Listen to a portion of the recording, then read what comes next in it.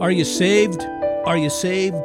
The Christian claims that they have been saved by faith in Jesus Christ, but what do we mean when we're speaking of salvation? Welcome everyone. This is The Bread of Life. I'm Joel Van Hoogen, and it's been my honor to be the Bible teacher for this ministry for over 20 years. We've rejoiced to be able to come to you every weekday. This program is brought to you by the International Ministry Church Partnership Evangelism and its missions fellowship, The Bread of Life in Boise, Idaho. You can learn more about our work by going to traincpe.org or breadoflifeboise.org. The Greek word that Jesus uses for being saved was the word sozo, and we'll understand it to mean being brought from danger into safety. Jesus used it of physical moments of rescue and also of broad spiritual rescue that he brings to those who believe in him. Sin is a most dangerous thing, and that salvation that comes to us from Jesus negates the destruction that sin brings upon our lives. And when it happens, we are brought into safety from sin's danger. In Luke chapter 7, we have the story of the Lord Jesus. He's having a meal with a Pharisee by the name of Simon. And as they're eating together, a woman comes into the home, which, by the way, was allowed in those days. There was an area where they ate together, and people who were hungry and starving might come into that area, and they might receive help and aid for themselves. And here's a woman who comes into the house while they're eating together, and she gathers around near to the Lord Jesus, and she begins to weep on his feet. And as her tears are falling on his feet, she begins to wipe his feet with her hair. And then she begins to kiss his feet. As she's kissing his feet, she pours perfume out over his feet. And Simon, who's looking onto this, the Pharisee, is aghast that the Lord Jesus would let this sinful woman touch him. It's very obvious that she's a woman of ill repute. And Jesus turns to Simon while this is going on and says to Simon, Simon, there were two men who owned a moneylender, and one owed the moneylender 50 denarii, and the other owed the moneylender 500 denarii. And the moneylender decided to cancel the debt of both men. Now, which of those men do you suppose would love the moneylender more? And Simon says, well, you can think he's trying to clear his mind. He's kind of being distracted what's happening at this very moment. But Simon says, well, I suppose the one who was forgiven the larger debt. So Jesus goes on and says basically to Simon, Simon, listen, I came into your house and you didn't provide a washing for my feet, which, by the way, was customary. And I came into your house, and you didn't provide a kiss for my cheek, which, by the way, was also hospitality and customary. And you didn't pour any oil on my head, which, by the way, again, was a customary rule of good courtesy and hospitality. But here is this woman who's washing my feet with her tears. She hasn't stopped kissing my feet. She's not poured ointment on my head. She's poured out precious perfume, and she's anointed my feet with precious perfume. And then in verses 47 through 50, the Lord Jesus says this of Luke chapter 7. Therefore I say to you, her sins, which are many, are forgiven, for she loved much. But to whom little is forgiven, the same loves little. And then he said to her, your sins are forgiven. And those who sat at the table with him began to say to themselves, who is this who even forgives sins? And then he said to the woman, your faith has saved you, sozo. Go in peace. Now, this woman isn't doing what she's doing because she's hoping to receive forgiveness. Understand this. She hasn't come and she's not weeping on his feet and washing his feet with her hair. She hasn't come and kissing his feet, and she has not come here and she's not anointing his feet because she's hoping if I do all these things, I'll be forgiven. She's doing these things out of the joy and the love and the precious realization that she has been forgiven. This woman has encountered Christ before. She's heard his teaching. She's received his word. She's believed and trusted that he is the one who is the author that's come to bring forgiveness. And he's offering forgiveness to her, and she's received it. And she is now expressing the love of a person who has been forgiven much. And the Lord Jesus, in saying these things, is just confirming in public what has happened in her life. He isn't saying, because you did this, because you're so loving in this moment, I'm going to forgive you. He's saying you're doing all these things as an evidence that your sins have been forgiven you. You've been forgiven of all these things. Go in peace. Here's salvation that not only deals with physical problems like blindness or an issue of blood or leprosy that comes upon people who live in a broken and fallen world, but Here is a salvation, a deep spiritual salvation that goes to the carnage that sin accumulates in the heart of fallen people. This is not just being saved from the things that affect us living in a fallen world. This is the salvation that comes because we are ourselves fallen people in sin. And God rescues us, and He delivers us, and He brings us into safety. And in that moment, there is, for the one who realizes this kind of rescue, profound gratitude. There are tears of joy. There are kisses of blessing. There is the perfume of complete abandonment and surrender to the one who saved you. And this is what happens when you know that you have received salvation and sin's negative impact on your life has been negated and you've been brought back to a place of safety. Go to Luke chapter 19 now. Here's the other example of it. The Lord Jesus goes to the home of this crooked thief, this extortioner who robs people to their faces, Zacchaeus, the rich tax collector. And you can believe when the Lord Jesus is in this man's home that he has had with this man a very clear conversation about what this man's need is and the danger that his sin has brought upon his life and his dire need to be rescued. And maybe Zacchaeus becomes aware of it even in the presence of the Lord Jesus without a word being spoken.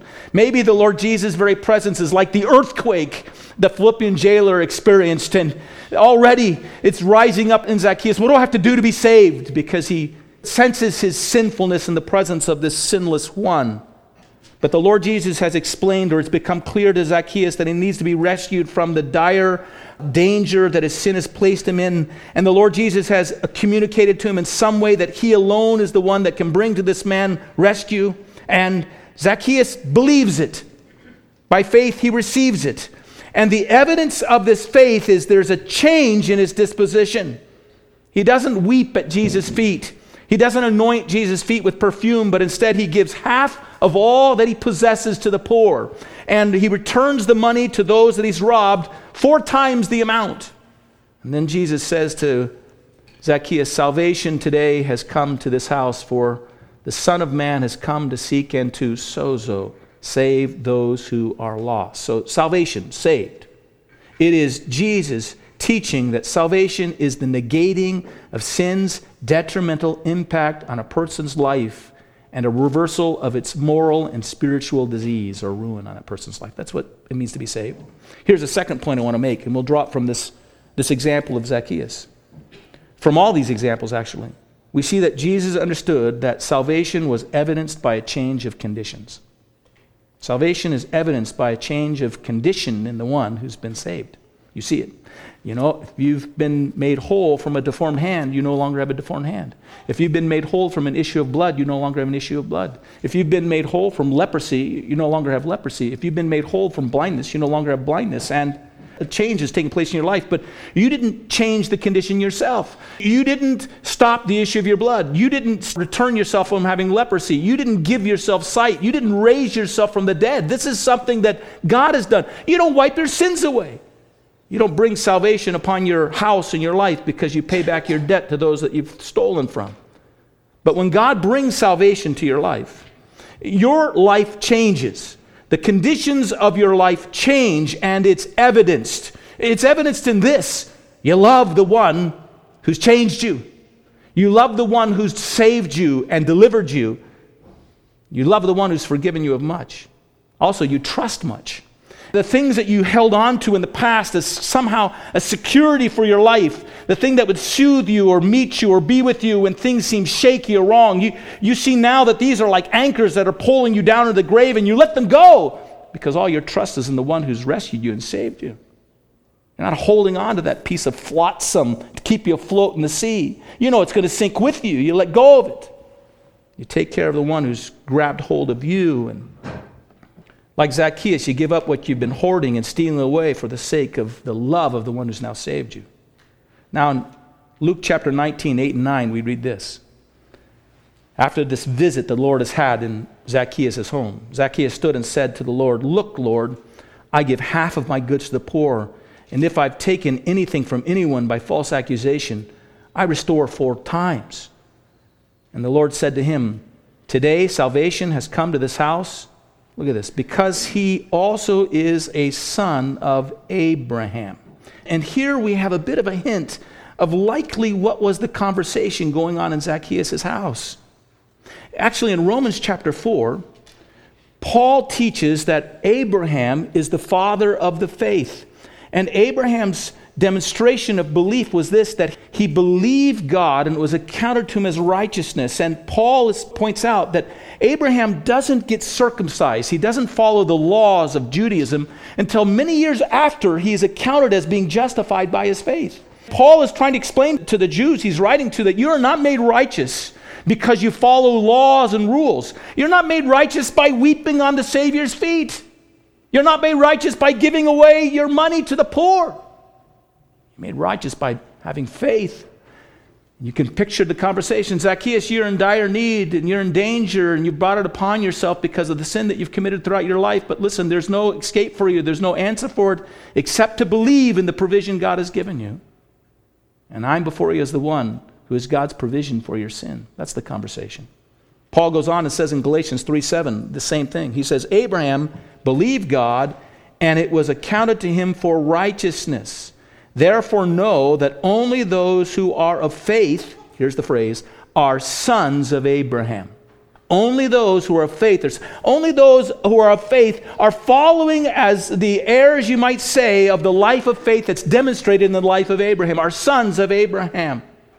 And again, what Paul is saying reveals to us that the Spirit of God has brought to Paul something of the teaching and instruction of the Lord Jesus. Nothing that the apostles shared in the New Testament is foreign from what the Lord Jesus taught.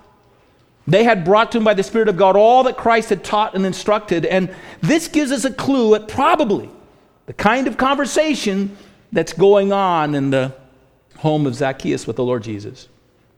He's telling Zacchaeus, you need to be rescued from your sins. You're in danger. You need to be forgiven. And nothing will gain this for you but to believe that I have come from the Father to provide for your sins' forgiveness. And I've come to bring you safely from sin's consequence and harm and danger. Do you believe this, Zacchaeus? Zacchaeus is in his home, and the Lord Jesus is basically saying, listen, you don't come to faith by following all the laws. He's saying, I've broken all the laws.